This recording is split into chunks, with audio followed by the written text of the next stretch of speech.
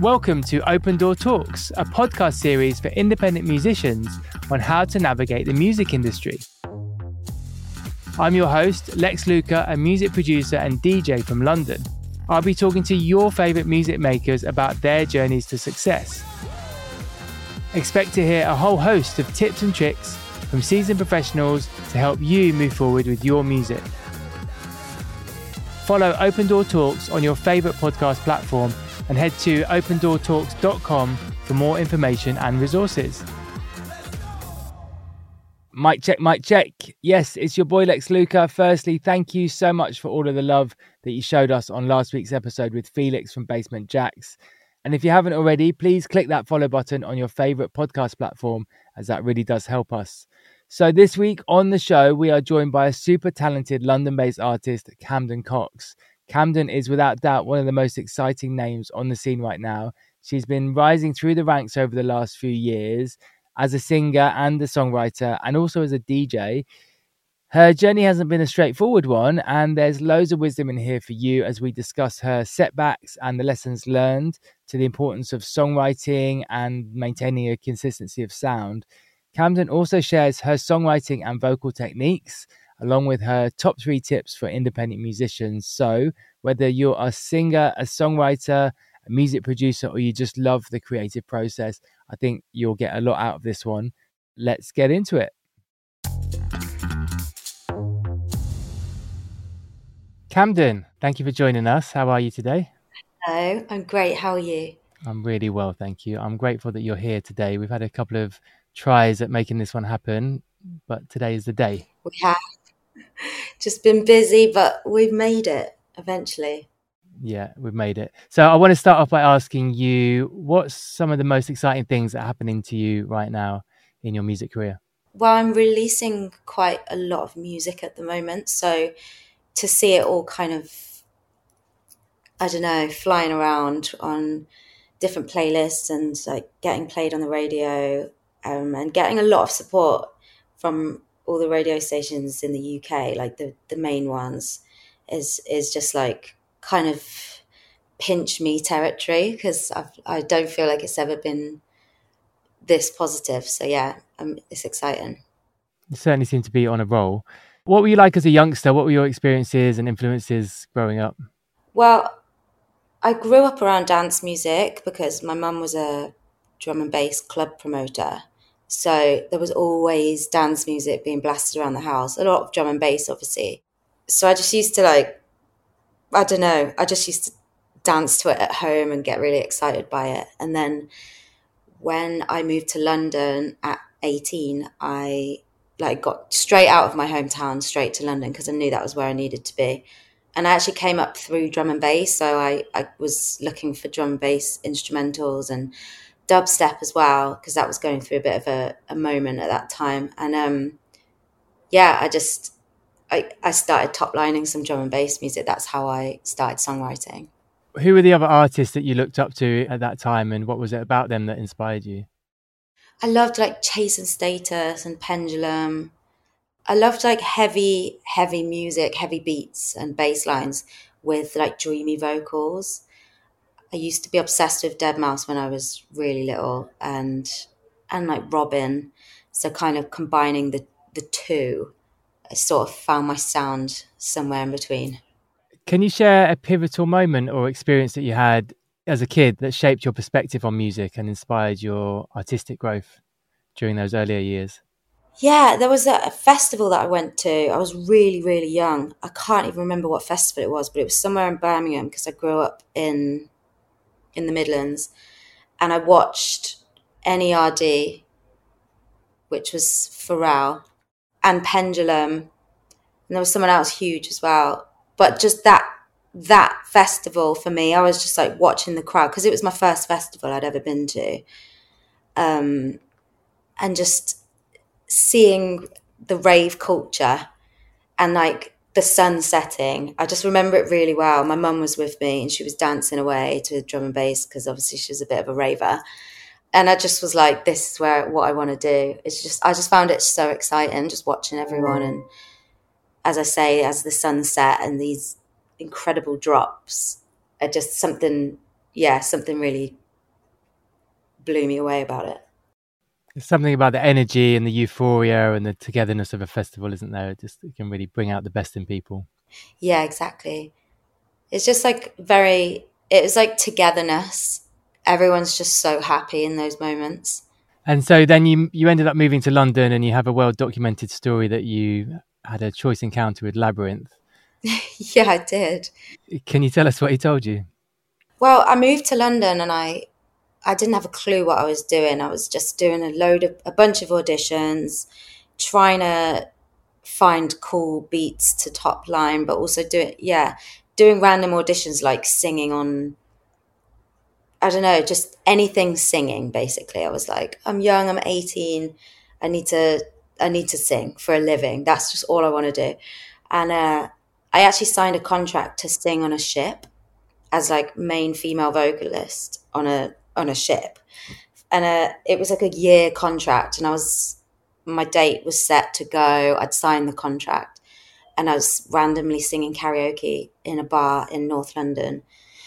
And there was literally like 3 people in there, one of them being my mate, and the other 2 people were just sat at the back, and I was singing thinking it was like nothing. And then one of the people at the back happened to be Labyrinth, and he came over.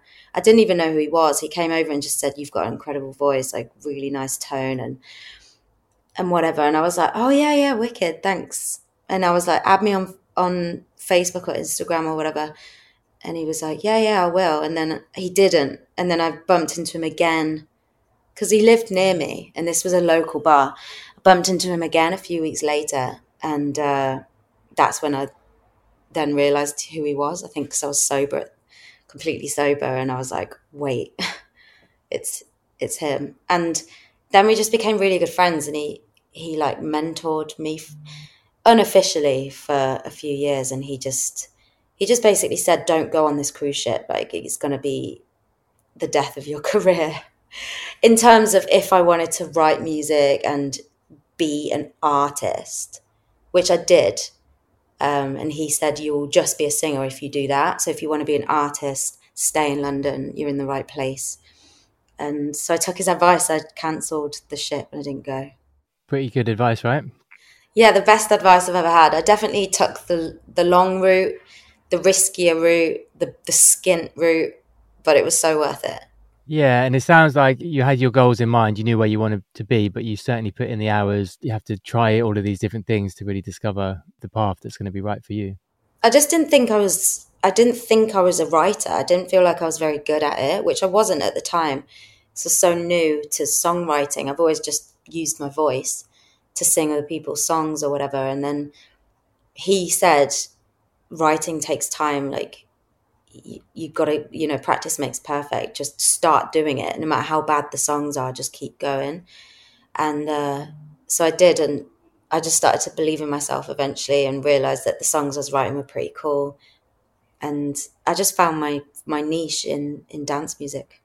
So how did you go from there to getting signed and releasing records?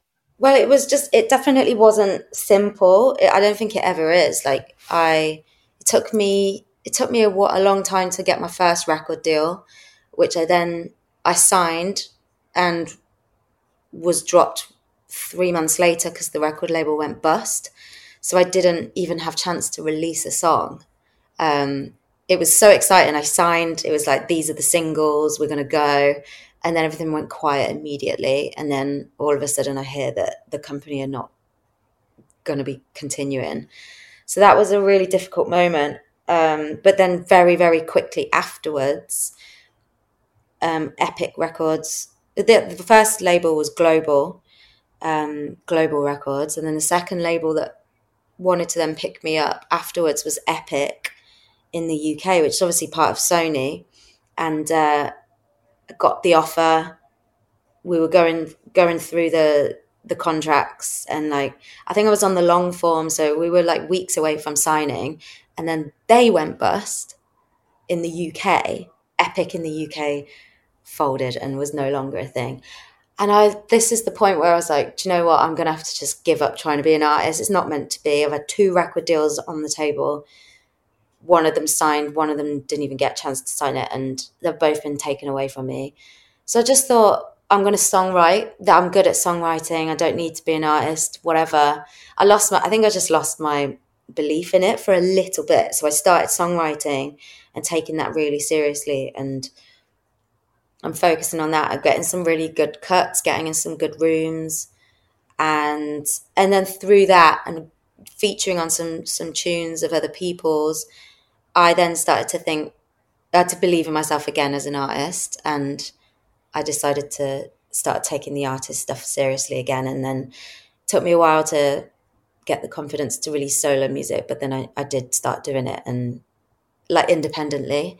And then from releasing independently and then also featuring on other people's songs, I then eventually got picked up by RCA, Sony again. So I feel like I was always meant to be signed to Sony, but it just took me a bit to get there.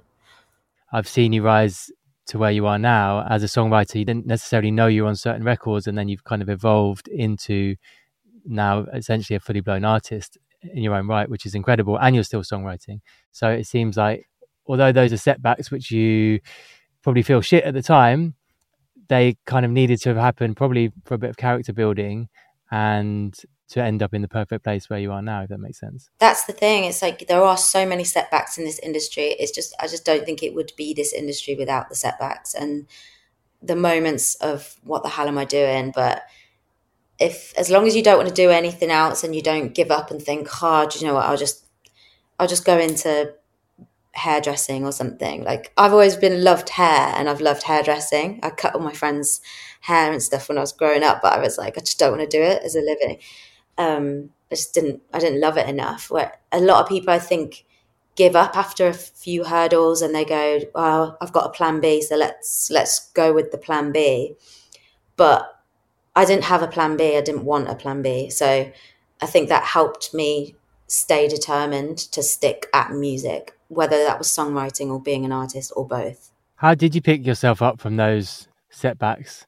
Because being signed once and then the record label folding is one thing, and then for it to happen again is like a real kick in the teeth, you know. So yeah, was there anything you did to pick yourself up? I got angry at it. I was just like, right, that's it. If you're not going to be good to me, then I'm not going to put any more time into you. And I like had a little bitter moment, stopped trying to be an artist and put all my eggs into writing and writing only. And like people wanted me to feature on their songs, and for a little bit I just rebelled against it. It was like, no, I'm not meant to be an artist. I'm not going to sing on your song. But that didn't last for very long. It really didn't. I think I just got a little bit emotional about it at first, but because I loved it so much deep down, it was like it was always going to push through. Yeah, once the bitterness kind of calmed down a little bit, I started going, no, I am a singer. I'm gonna feature on this song. And then through that, the confidence came back. You've been involved in some really big songwriting cuts. The one that comes to mind is that track, the John Summit track with Hayla, with Eddie Jenkins on writing credits as well. Can you tell me how that came about and what was your experience of it? That actually came about because Hayla, myself, Eddie Jenkins and Will Clark, who's a credible DJ, we wrote a song called Escape, and it ended up getting cut by Deadmau5 and Cascade, which was a real dream come true for me because they were like some of my biggest idols. And yeah, John Summit remixed it and he loved the song so much and he really wanted a song similar and he loved Hayla's voice. So we got back in the studio, Hayley, myself, Eddie, and then we got another writer in called Andy Sheldrake, who's a good friend. And we tried to kind of recreate the same vibe. We got like a basic idea down, sent it to John Summit and said, what do you think? Do you want to work on this? Is this the kind of direction you want to go? So then he took the song and then he did his thing to it and produced it up with another guy called Freak, who is another collaborator of mine. I work with quite a lot. He mixes all my own solo singles. So it's like a really good, solid team around that song. We kind of did the initial ideas and then we sent it over to to John, and he did his thing on it, and then it came out, and it's just been a massive success in the US. John's obviously killing it at the moment, so the timing of it was perfect. All came off the back of the Deadmau5 thing, so it's really cool. I was so happy to have been a part of that record. It's certainly one to be proud of. I met Andy a few years ago. I know he was involved in the Example project, and he has been for a few years. So he's another an amazing producer, and also a great songwriter as well. That's an important point to make. I ended up meeting Andy Sheldrake on a writing camp, and I got in a room with him and Example, and we wrote a song called Click, which came out. It's Example's solo tune called Click. But because Andy and I worked so well together, we continued working together ever since, and that's how we've ended up writing the John Summit tune as well. It's just continuing to work with people that you've met through complete random situations. So yeah. Are there any other songwriting experiences you've had that you're really proud of? Yeah, for sure. Nervo is an Australian duo, this female duo, and I really love them. I think they're so cool, and their music's amazing. And I wrote a song with Carla Monroe and John Kong from Left Wing Cody, who's one of my really good friends and collaborators. And we got this song over to Nervo, and it just did really, really well. Like streaming wise, it was like the cover of Mint, which is the biggest dance playlist. It straight away it got the support because it was, I think, because Spotify are really good at championing women in dance, because we don't always get the credit we deserve. It was Nervo featuring Carla Monroe, 3 powerful women in dance, and obviously co-written by me, who's another woman in dance.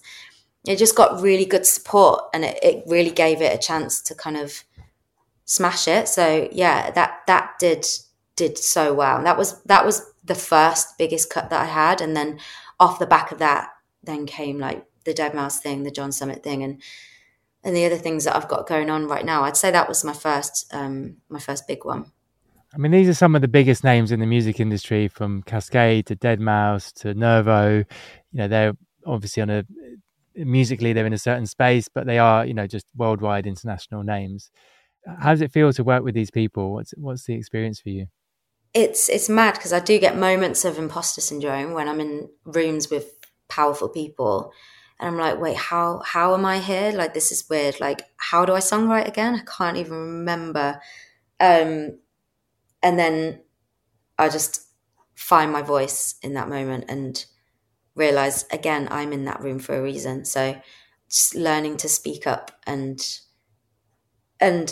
shout above the noise, because sometimes it will be a lot of chefs in one room, and you got to realize that your opinion does count as well. So you just speak up and go, no, I'm as good as this person, even though they're like really well known. And yeah, it's scary and nerve wracking, but it's just belief in yourself and your abilities, and just knowing that they're working with you because they respect you. So it's challenging, but so exciting and rewarding. Can you tell me about the record that you made with Eli Fur? Because I'm a massive fan of those two. Yeah. I was out in LA, and this guy that I met on a camp, again, called Kuske, he is an incredible writer, and we just hit it off in the studio. Turns out I was already a fan of Eli Fur, but I'd never worked with them. And he hit me up when I was in LA, and he was like, are you here? And I said, yeah, I am. And he was like, well, I've got a couple of days in with Eli Fur. Do you want to join? And I was like, absolutely. I think I even cancelled another session so I could join, because I was like, really wanted to do it. And I love writing with Kuske, and obviously really, really like Eli Fur. And again, it's so nice to work with other girls in the industry. So yeah, got in. We wrote 2 songs that day, and one of them was Burning, which ended up being our collaboration that came out a couple of years ago. We just worked so well together, the 4 of us. We had a really, really fun day. and just musically we all really, really clicked. The other song might still come out at some point as well, because that was also really cool. We'll see. That was one of those really easy sessions that was just like a breeze. What do you think has contributed the most to your growth as an artist? I think when I started DJing, because I've always been in dance music, I'm embedded in the dance world as a writer first and then as an artist. All my cuts, like 95% of my songwriting credits are house tunes or drum and bass. So it's all very much in that world. And then obviously my solo music is also in that world. So, and I've spent years of my career begging people to play my songs in sets, sending my extended mixes to all these DJs and just being like, if you drop it, please get me a video. And then I just thought one day, why am I begging everyone else to play my music? I can just do it myself. Because I've always kind of known the very, very basics of DJing, but not enough to go and do it. I was never good enough at it. I just kind of knew the very, very, very basics. And I just thought I need to really immerse myself into DJing. And once I started doing that and realizing I could sing whilst DJing, I was like, this is where I'm meant to be. And I think because I already had a little bit of a name for myself in the club world and the club scene, I got gigs pretty much straight away, which was really lucky, because I know that when people start DJing, especially from a really young age, they'll take years to get gigs, but it took me years to get cuts as a songwriter and as an artist that I'd already kind of done the groundwork, so the DJing happened quicker for me. The artistry really came into place then, because I started getting taken more seriously in the dance scene. I think it's hard to be taken as seriously when you're a singer. You kind of have to be a disc jockey at the same time and know your craft really, and just prove that you really are embedded into that scene. And I think I really enjoy just finding good music and mixing it into my own music and just having fun with it. I really found my place now, I think. So obviously as an artist, it's important to be looking at yourself and continually improving yourself. What's one specific aspect of music that you've been working on and refining, and what are the deliberate steps that you've done to get better? One big step I took to get better was during lockdown. I realised obviously I can't depend or rely on anybody else to record my music for me and my top lines. And I just thought it's now or never. I need to start producing vocals and learning. So I really took lockdown in my stride. I started producing and recording my own vocals and getting good at vocal production, that I even then started vocal producing for a few other people as well. And I think that really added an important tool to my toolkit, because now I know exactly how I want something to sound and I don't have to ask anybody to do it for me. I can just do it myself. And that was really rewarding. And I think it's added more consistency to everything that I'm doing. Have there been moments where you felt a pressure to compromise your artistic integrity? Yeah, I think because I do a lot of studio sessions, I work with a lot of different people. They don't always go amazingly. They can be tricky because of completely different characters who don't know each other at all. And you get in a room and all of a sudden pressure's on to make a tune, and you might just clash. And it really happens. It really happens a lot. And because obviously it's not always going to be fun and games or really easy breezy. Some of them really are. You'll be in and out of there in 3 to 4 hours and you've written an absolute stonker. But then other times it's just you'll slave at it all day and you still won't come up with something that you think is good enough. But I feel like a lot of that comes with just experience and knowing how to navigate certain situations. And I feel like I've really struggled internally sometimes and had imposter syndrome, or just feel like I'm not being heard in the studio, or I'm just really not vibing with the other person's ideas, I guess I just take myself out for a minute, go to the toilet, like try and extend my time out of the room for a minute, go get a cup of tea. And I almost have to reset myself and then go back in and just be like, I need to come out with something today. I'm one of those people that is determined to come out with something, even if it's not amazing. I need something to show for the day. Whereas a lot of people, I know a lot of my friends will just go, if it's not working, it's not working, and they'll leave after 2 hours and just be like, creatively, we're not gelling, which I totally understand. And sometimes I've wished that I could just do that and have the balls to say, no, sorry guys, I don't think we're going to get anywhere. But I guess it's just the determination in me, which I've always had since I was a kid. You just kind of push through it, and then you'll sometimes leave and be like, I never want to hear that song again. And then you'll hear it weeks later when you get sent the bounce, and you'll be like, wait, there's something in this. And that can happen, which is always really surprising, but you just never know. And that's why it's worth sticking at it for the whole day and just trying to come up with something, because it might just turn out to be incredible. Yeah, I think it is important to stick with it, because like you say, you don't always know how it's going to be. It might be a couple of hours of hitting your head against the wall and then something comes. Yeah.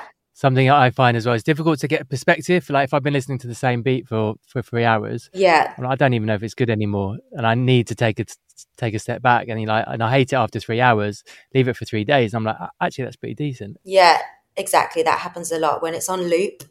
You just start going crazy, and you're like, "What am I even doing?" But it's just part of the process. Yeah. So have you ever experimented with, say, unconventional techniques or something unique that might unlock new levels of your artistic expression? Yeah. I mean, if I'm like stuck between a rock and a hard place and I'm just not getting anywhere, sometimes if you just like jam into the mic, hit record, you don't know what's going to come out. And then you can like reverse it, for example. And then you might just hear a whole new melody when you're listening back to it in reverse. Or sometimes I'll change the key and transpose it, and then the key will unlock a note or whatever. Or another thing I'll sometimes do is I won't even sing in tune. I'll turn on the mic and I'll just be like, and just like let my voice kind of go into a million different places that are not correct at all, then put the auto tune on maximum, and it will like take those weird ass notes that you've just sang into the correct key. And then you'll be like, wait, that's a cool note that your brain wouldn't have gone to had you not done that. So yeah, there's so many little ways. Or like just singing in and then putting it into a sampler and just playing it on the keys.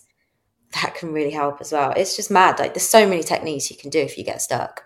It's amazing to be able to use technology to really develop that creativity, isn't it? Yeah. Honestly, don't know what to do without. Can you think of like a risk that you took in the studio that came out really well, that was really gratifying? There's a technique I used on my most recent release, actually. I've just had a song out called Lady Love with Odin and Fatso. And I'm Defected. I really like that record. Thank you. Yeah, I love it as well. But it really wasn't an easy write. Like we all got in the studio together. We had this whole other song going called Casanova.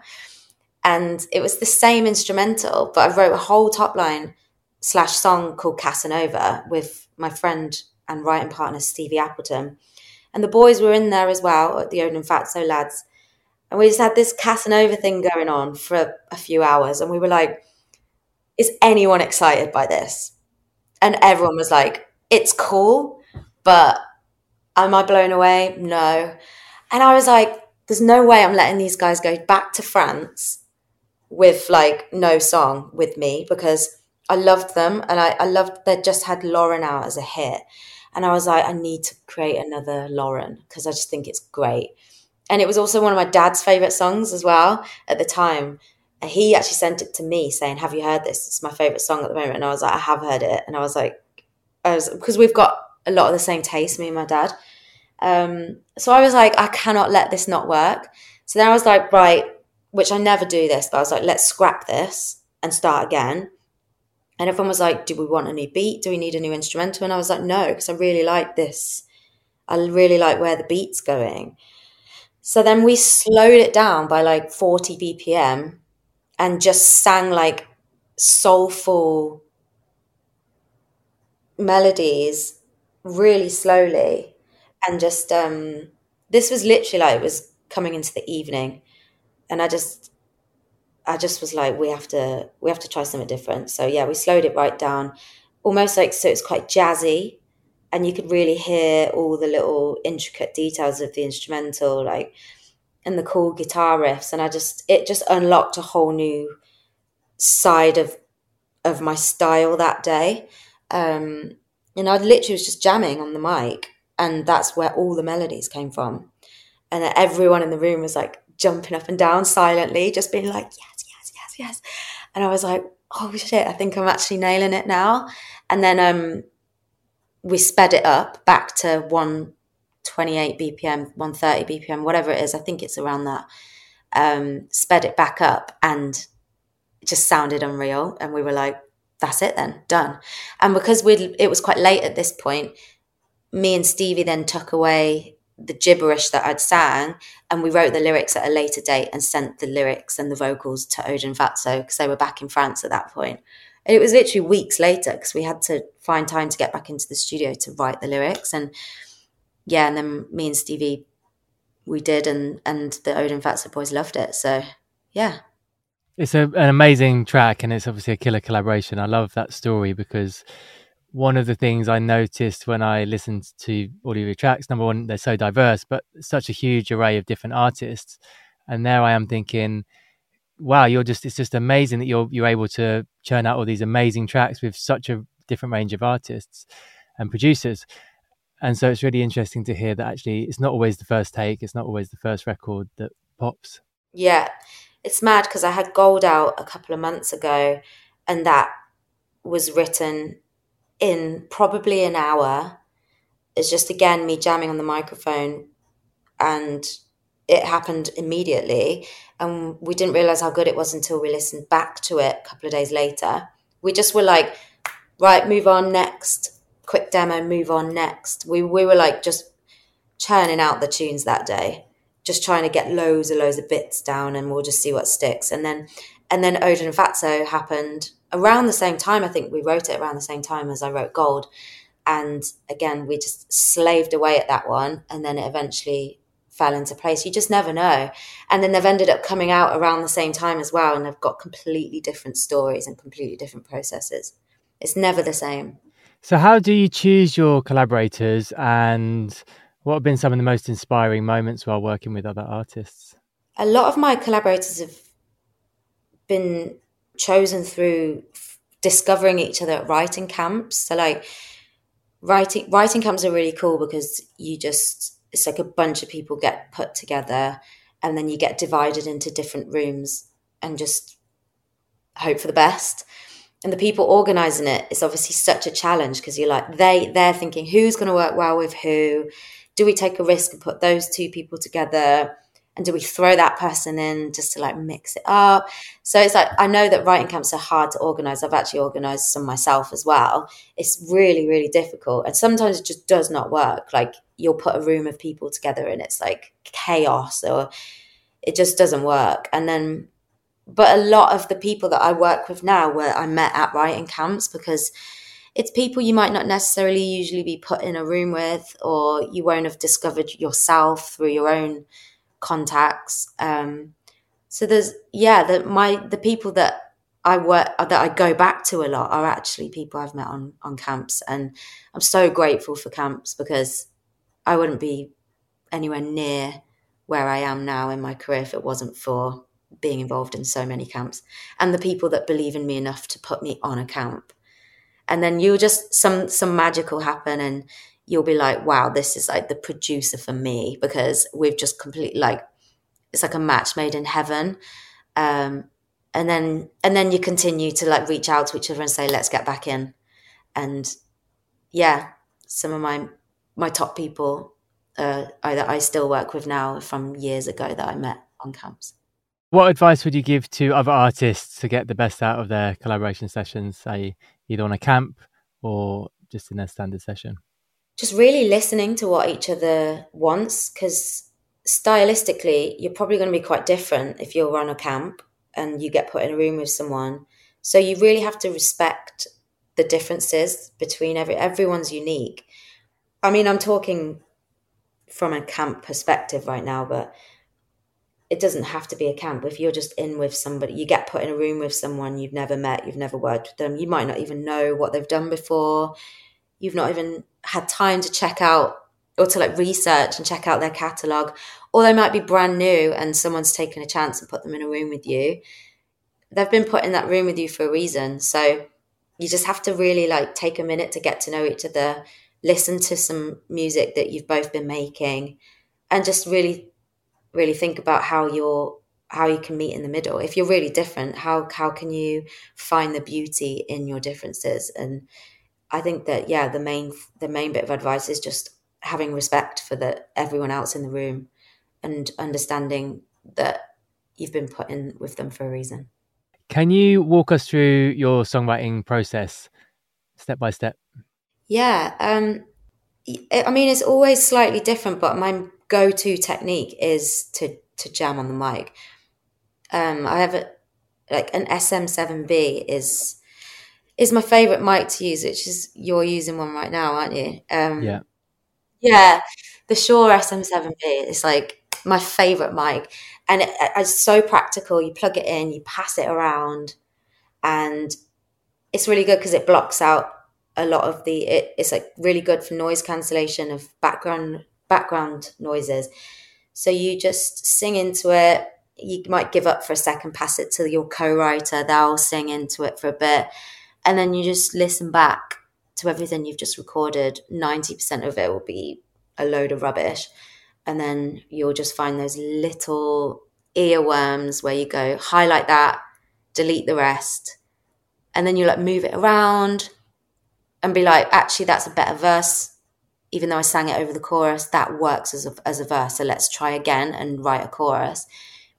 Press record again, get the mic, and just keep going until you've locked in a verse melody, a pre-melody, and a chorus melody. And once the melodies are in, I then put the lyrics to it. That's my go-to way of writing, but every now and again it will be slightly different. Like you might not even have the chance to pick up the mic and record because you might get the melody immediately and just say, I've got the melody, and you record it into your voice notes on your phone, just so you don't forget it. What are the different ways that you find inspiration with your lyrics? Are there certain activities or habits that you have to fuel your creativity when it comes to lyrics? I usually just take notes down in my phone as and when I think of a concept idea. I might be on the tube or on a Lime bike. It's usually when I'm traveling and I'm on my own, and I'll just think of something and I'll be like, that's cool. That could make a really good concept. There's so much you could say about that, whether that be just a title idea or like a whole sentence. And I literally have like tons of notes, and they'll all be called idea, or I'll have ideas and I'll write loads in one note. It gets a bit chaotic sometimes because you search idea into your notes and you've got like a million and you're like, oh my God, this is overwhelming. But yeah, that's what I usually do lyrically. I come up with the concepts before I've even got into the studio. And then when I'm in there and the melodies are all written, I'll sift through a bunch of notes and something will stand out that day. But a lot of the time as well with lyrics, when I'm jamming into the microphone, I never just say la, la, la, la, la. I always act as if I'm speaking, but it sounds like I'm singing in another language because none of them are really, well, not say none of them. A lot of it won't even be a real word, but then a lot of it will be real words. You'll end up singing the word sunshine by accident. And then you'll be like, oh, that sounds really cool there. Let's stick with sunshine. And then we'll write a concept around that. So yeah, it's one way or the other for me. They're my like two ways of writing lyrics. Very interesting. Are there any non-musical habits that, say, outside the studio that help your creativity? Yeah, I really, really try and have my downtime and like spend time with my friends, because I find myself, especially this summer, I've been really busy, a lot of traveling. I did a little tour in America and I've been doing a season out in Ibiza. So I've been back and forth. And when I'm home, I really try and make time for my friends and sitting down and talking to them about their lives that are so different to mine. Because I've got obviously a lot of friends in music, but a lot of friends out of music as well. And I just love hearing about what they're up to, because it's just a completely different world to me. Um, and like some of my best friends have like had babies. Some of them are like changing careers because they're not happy. And just, I just really like to just sit and catch up, and then that will then inspire things to write about. Like sometimes I'll live through other people's experiences and situations. Or like my friend might be going through a hard time with a lover, and I'll then get inspired by that and I'll go and write about it. And then I'll send it to them and be like, look, I wrote a song about your situation. Um, so yeah, just I think talking to people, being alone a lot, I don't find inspiring, because when you're just at home with your own thoughts and like resting, I don't feel like, I think the more I rest, the less inspired I get. So I have to keep active and keep busy and keep sociable. How do you maintain a healthy lifestyle while you're so busy? I'm really good at listening to my body. So as tempting as it is, you're out in Ibiza, you've just played a set, you've got friends there or other DJs turn up and everyone's just like sending it. There's like the tequila's out, everyone's just getting on it. And you're like, as tempting as it is to like stick around, have fun with all these incredible people, if I'm exhausted, I will have to just sacrifice that fun and say, I'm really sorry, guys, but I need to go back to my hotel and sleep. There was one night I was in bed in Ibiza by 9:30 p.m., which is so ridiculous because I've got this like amazing, exciting lifestyle. And like I'm out in Ibiza getting paid to be out there. I've played a really cool set. The vibes are perfect. But yeah, there was that one time I was exhausted. It was I just come off tour in America. I'd landed in Heathrow at like 9 a.m., was on a flight to Ibiza by 11 p.m. So like a couple of hours at the airport, then straight to Ibiza, obviously completely different time zone, completely jet lagged, just come off like a 12-hour flight. And yeah, and flew to Ibiza, got there, sang. It was a daytime set. And then, yeah, as I said, I was so tired, I was asleep by 9. But yeah, I think you really just have to listen to your body. Your body knows what it wants, whether it needs to just sleep for 2 days or if you can like go out and have some fun. I'm really good at balancing it. Have you always been that way? Because I think that's a real strength to be able to do that and to not get swayed. Yeah, I've always been that way since I used to go out when I was like using other people's IDs to get into clubs. I could never do like loads of nights in a row. I just like, I don't know, I'd do like one big house party or one big night out, and some friends would then go out and we'd do it again the next day. Or if I did do 2 days in a row, I would be done for like, I'd be done in. I think I don't know, I like to be wholesome. I really enjoy partying and raving. Like I've always done it, but I like to balance it with being wholesome. I really enjoy eating nice, healthy foods and like doing yoga and going on nice long walks and just, yeah, and I was spending time with family.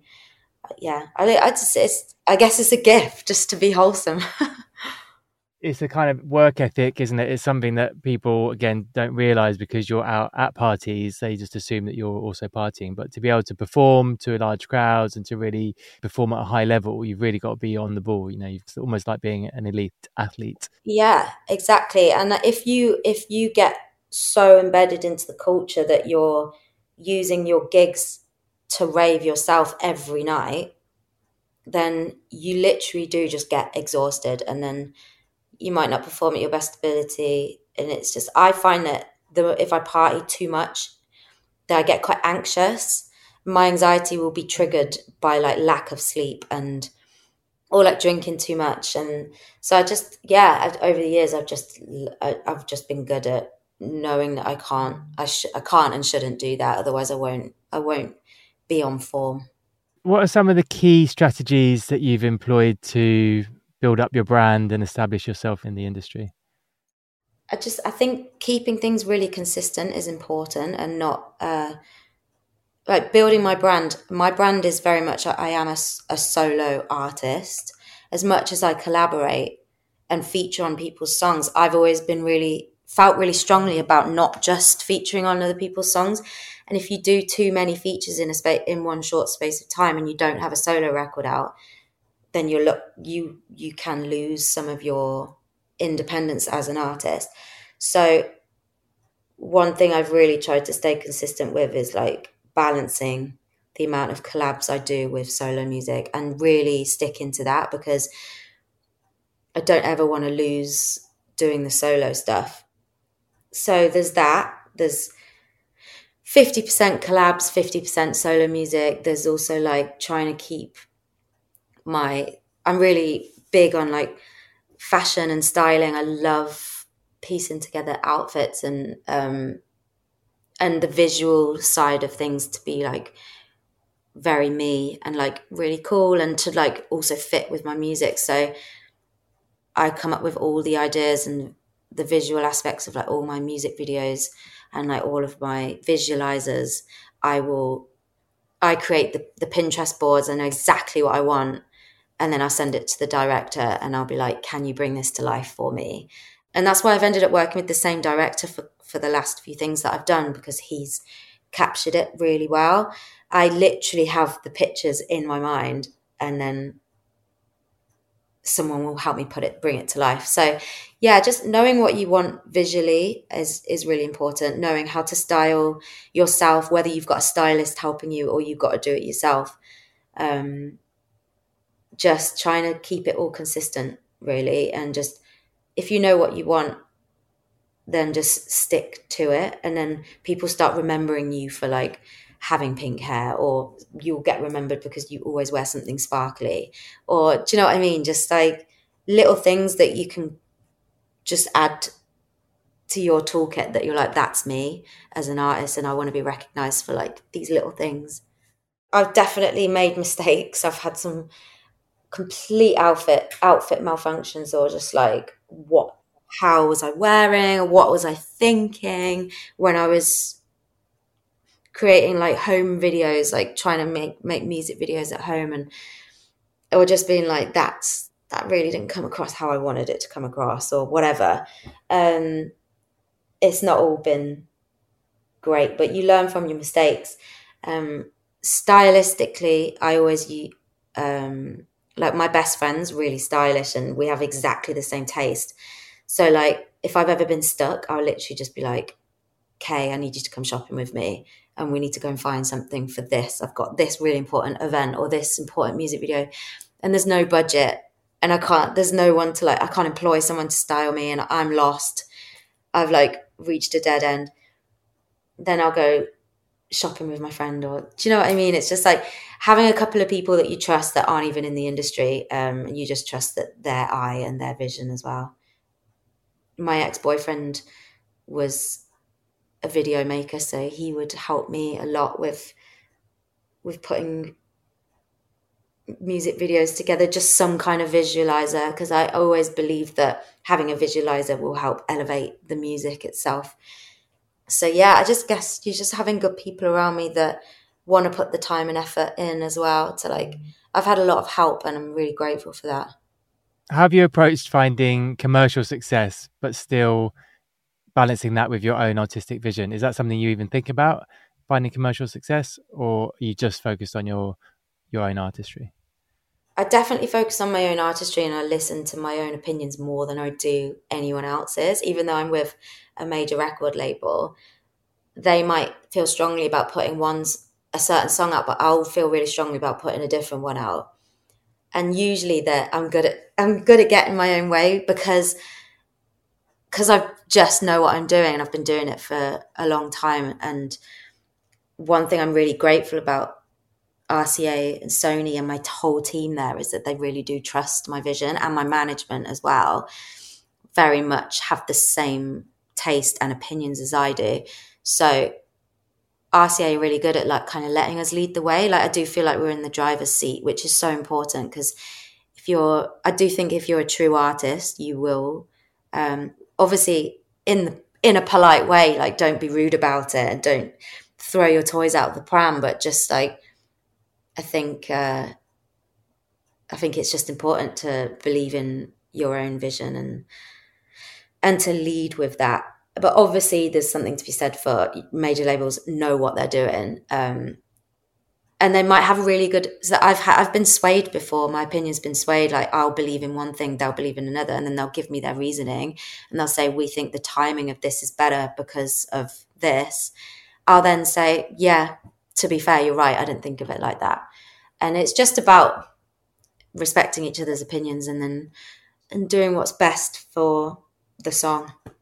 So having your own artistic vision and also being open to other factors, other forces and other people around you, right, that you trust. Yeah. You've got to be open, yeah. Even though it's your life and your career and it's your face on everything and your name on everything, you're building a team around you of people who also know what they're doing. So you have to be a little bit selfless sometimes and understand that everyone has the best intention for the project. And there will be a lot of opinions floating around, but usually you'll find that kind of unanimous decision that you end up going with. And yeah, just trusting the people you work with. Are there any mistakes or maybe cringe moments that you've had that you look back on and you're now grateful for that you've because you learned a lesson from? Oh God. So I've only been DJing for a year and a half. Like DJing is something I picked up much later, and the opportunity came about when I got offered a gig because I was doing some radio mixes, like home mixes, and one of them got to Mr. Jam at Capital Dance, and he's always championed me in my solo career. And I just love him so much for what he's done for me in my career. And yeah, he got his hands on this mix that I'd done. And so he was like, oh, Camden's DJing now professionally. So he then like sent an offer through like for me to play at the Capital Weekender with Diplo, James Hype and Mr. Jam. And he was like, would like Camden on the lineup in like, literally it was weeks away.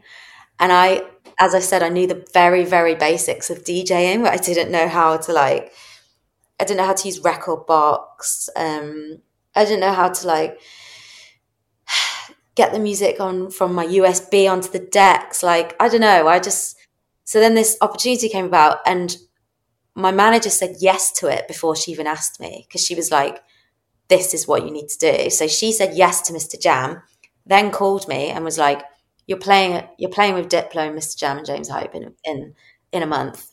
And I was like, what? And she was like, and you're DJing. And I was like, literally was like, I didn't know whether to cry or laugh. I was so excited. And I was like, this is huge. So I literally cleared my diary. And I got straight in there with Pioneer. I was learning in the Defected basement. The guys at Defected helped me put everything together. One of my best mates is Ben Malone. He's a Kiss FM DJ. I literally was getting lessons, paying for lessons from Pioneer, getting free lessons from my mates like Ben and then like Defected were then letting me use the decks in their basement. And this is just, again, from years of building up like contacts and a team. I was so fortunate and so lucky to have that around me and all this support around me. I already had the platform. So I just was like, it's now or never. And I literally perfected DJing in that short space of time because I had to. I really work well under pressure. I really work well under pressure. And I know that some people weren't impressed by that. Some people were like, oh, that's bullshit. It took me years to DJ and like perfect DJing, and it took me years to get good gigs. And I know that, there was mixed opinions about me doing it because people saw me as a singer and they were like, what, she's just going to start a DJing now? And it was like, no, I actually have always known how to do it. I'm a technophobe, so I didn't know how, I didn't want to like, I was too scared to actually do it. But like messing around at like house parties on the decks is like something I've always found quite natural, but I've just not had the confidence to do it. So I just did it, and I had to put other people's opinions aside and not let it faze me. And now I'm DJing all the time, and it's just the best thing I ever did. And I'm grateful to Capital Dance and Mr. Jam for kicking me up the arse and making me do it. And then I've had gigs ever since. So yeah, it's been an exciting journey. How was the gig then? What happened at the gig? Oh yeah, sorry. So you asked me what my cringe moment was, and I just went off on an absolute tangent. But my second ever gig was after the Capital one. The Capital one went perfectly because I practiced it. And like, obviously you don't normally practice your sets as a DJ. You just kind of read the crowd. But I had to give my set list in weeks before. So it went really well because it had to go well. I knew exactly what I was doing.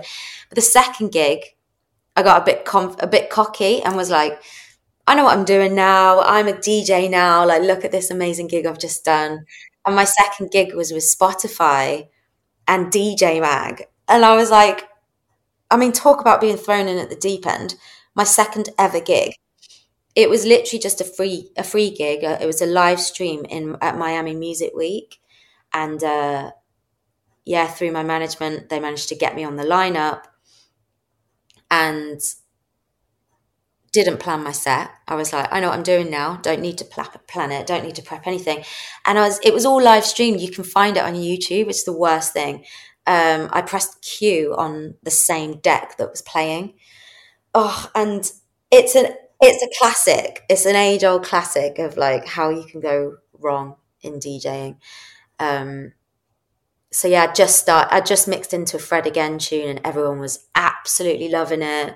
The crowd that I had in the room were like buzzing because Fred Again's like was just coming, like he was having a real moment, and this song was like in the charts.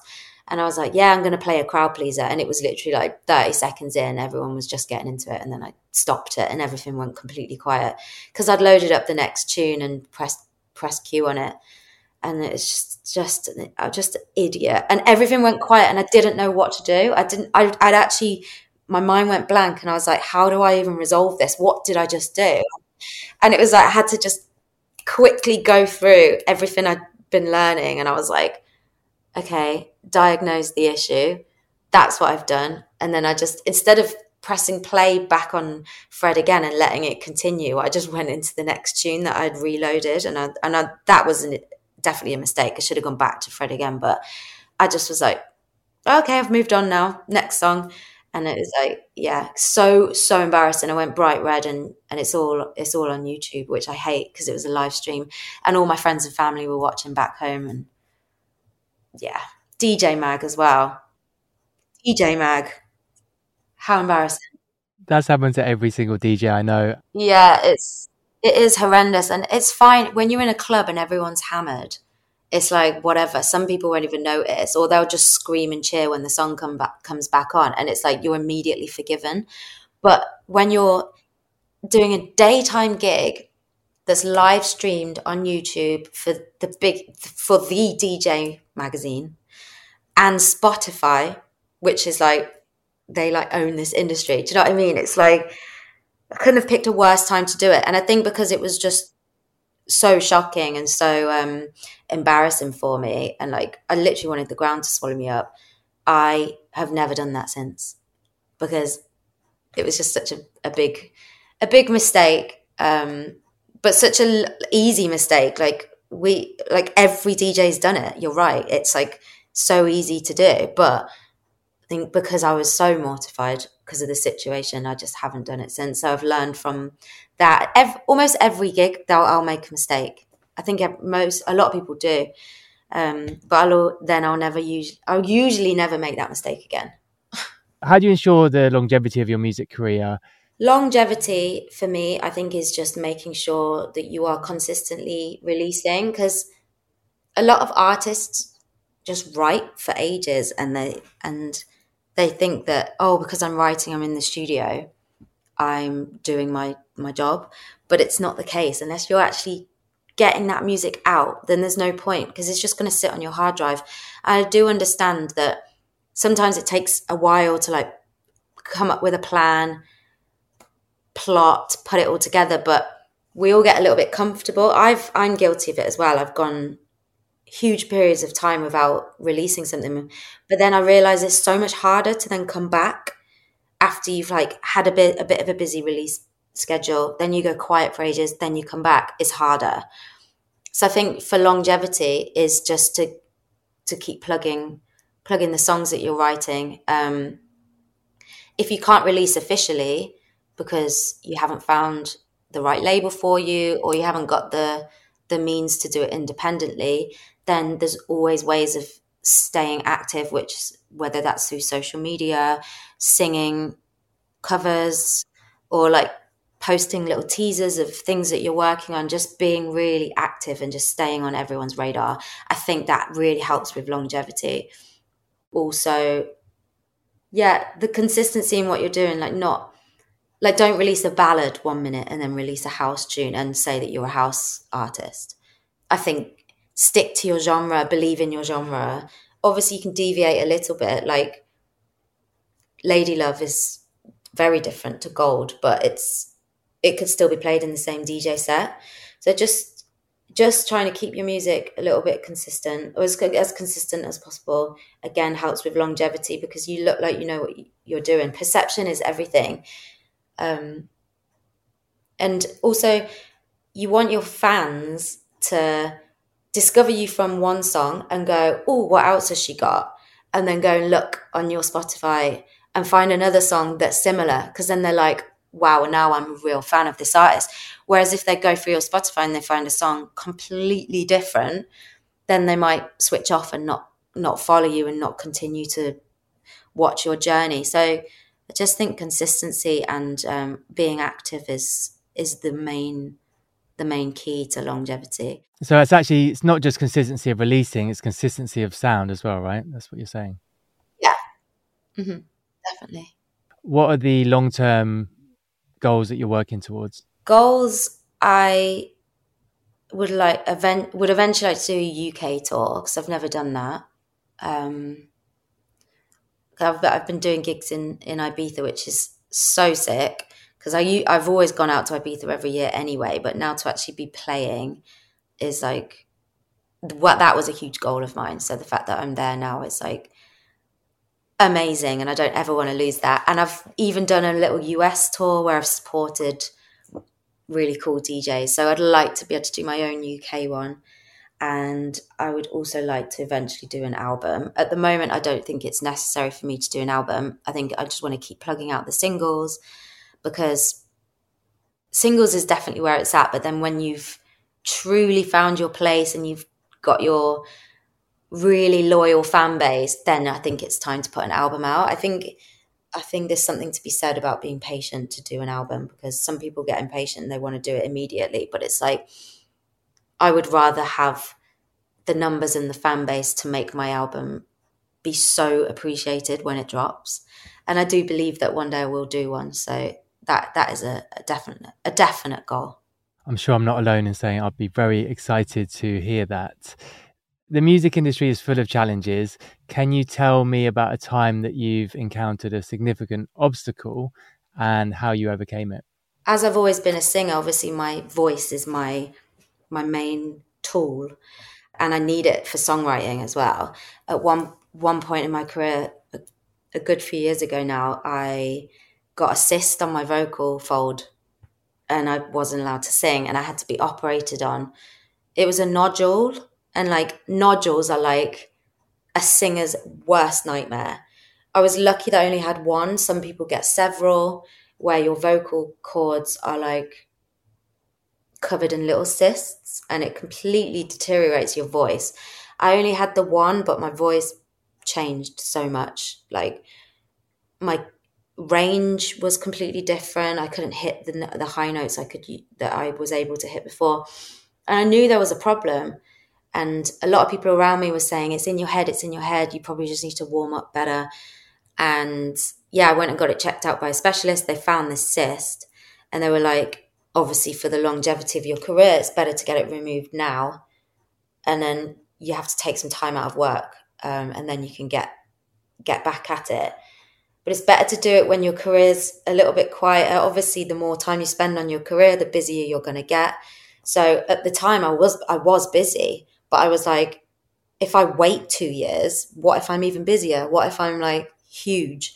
And I was just like, oh my God, it's now or never. So I got booked in, operated, got the cyst off, literally wasn't even allowed to speak for a month.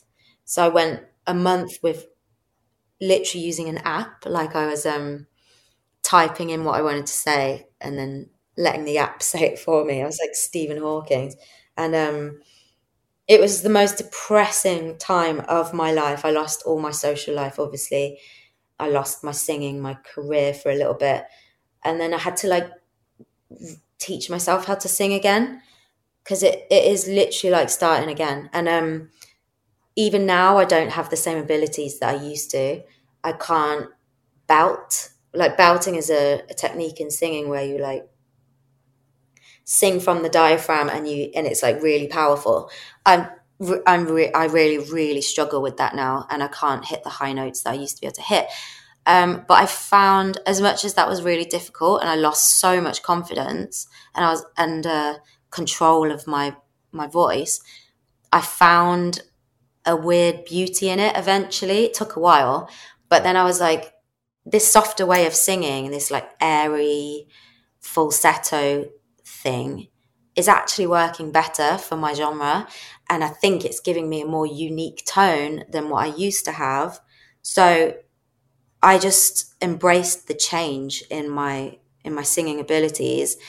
And I hated my voice for a while. I was like, I didn't forgive my voice. And I was seeing a singing teacher, and then she just gave me this sound advice and was like, you have no choice but to forgive your voice for letting you down. Because if you stay angry at it, you're never going to enjoy singing again. So forgive it and use what techniques you still have, and find the beauty in that. Then you can move forward from this. And I really listened to that. And now, yeah, my voice has never quite been the same, but I love my voice again now. I hated it for a few years, but I love it again now. So yeah, that was the biggest obstacle ever, and I overcame it. So yeah. That's such a good lesson to learn, and what great advice from your singing teacher. Yeah, exactly. And just the thing is, it's another setback, but just unless you have a plan B, you just have to get over it and carry on. And as I said, I never had a plan B. So just being patient with my health, being patient with the process, trusting the process.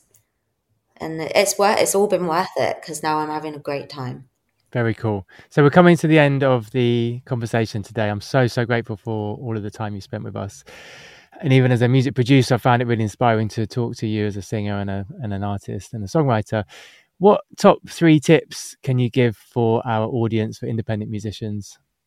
Okay, top 3 tips are really get your social media going, like posting consistently, little snippets of your personality, little snippets of new music that you want to put out, and like letting your followers kind of have an opinion. Like, for example, should I release this song or this song?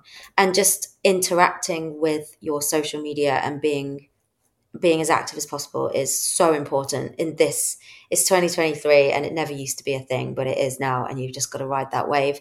So it's hard to do it without all of that social media. So there's get yourself out to music events and mingle.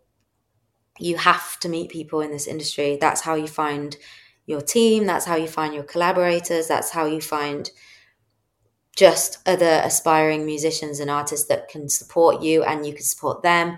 And you just start to create a bit of a crew where you're like, it's really nice to be part of like a bit of a squad where you're like seen at each other's gigs, you're supporting them, they're supporting you. And just creating a bit of a team around you, whether they're part of your team or just mates in the industry, and just having people to talk to and confide in that are like-minded. Just putting yourself out there. You've got to put yourself out there. And then third bit of advice is to spend as much time in the studio as possible with as many people as possible, and just working with loads of different producers, finding the ones that you work best with, and keeping them on board and keeping them on your team. And then even if you end up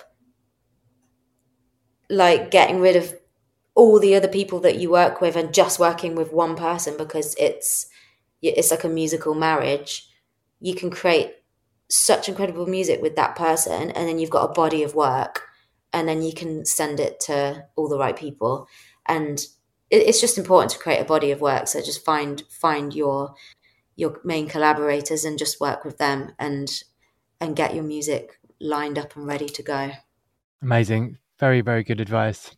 And so before we wrap up, Camden, can you share a valuable piece of advice or a mantra, some words of wisdom that has guided you on your musical journey?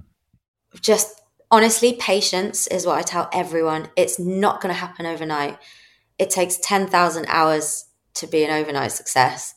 And you'll come from absolutely nowhere to most people, but little do they know you've been grafting at it for 10 years. And I even got it tattooed, if I can find it. I've got the word patience tattooed on my arm, just to remind myself, like when things aren't going too well or I've had a setback, then it's just about trusting the process. Now I look down at my wrist and see that patience was tattooed on there for a reason when I was feeling optimistic. So yeah, just be patient. Camden Cox, thank you so much for joining us here on the Open Door Talks podcast. Thanks for having me. It's been great. Thank you so much for listening to Open Door Talks today. If you enjoyed this episode, please spread the love and share it with a friend. We've also got a Spotify playlist featuring the music from the podcast, so make sure you check that out and head to opendoortalks.com for more information and resources.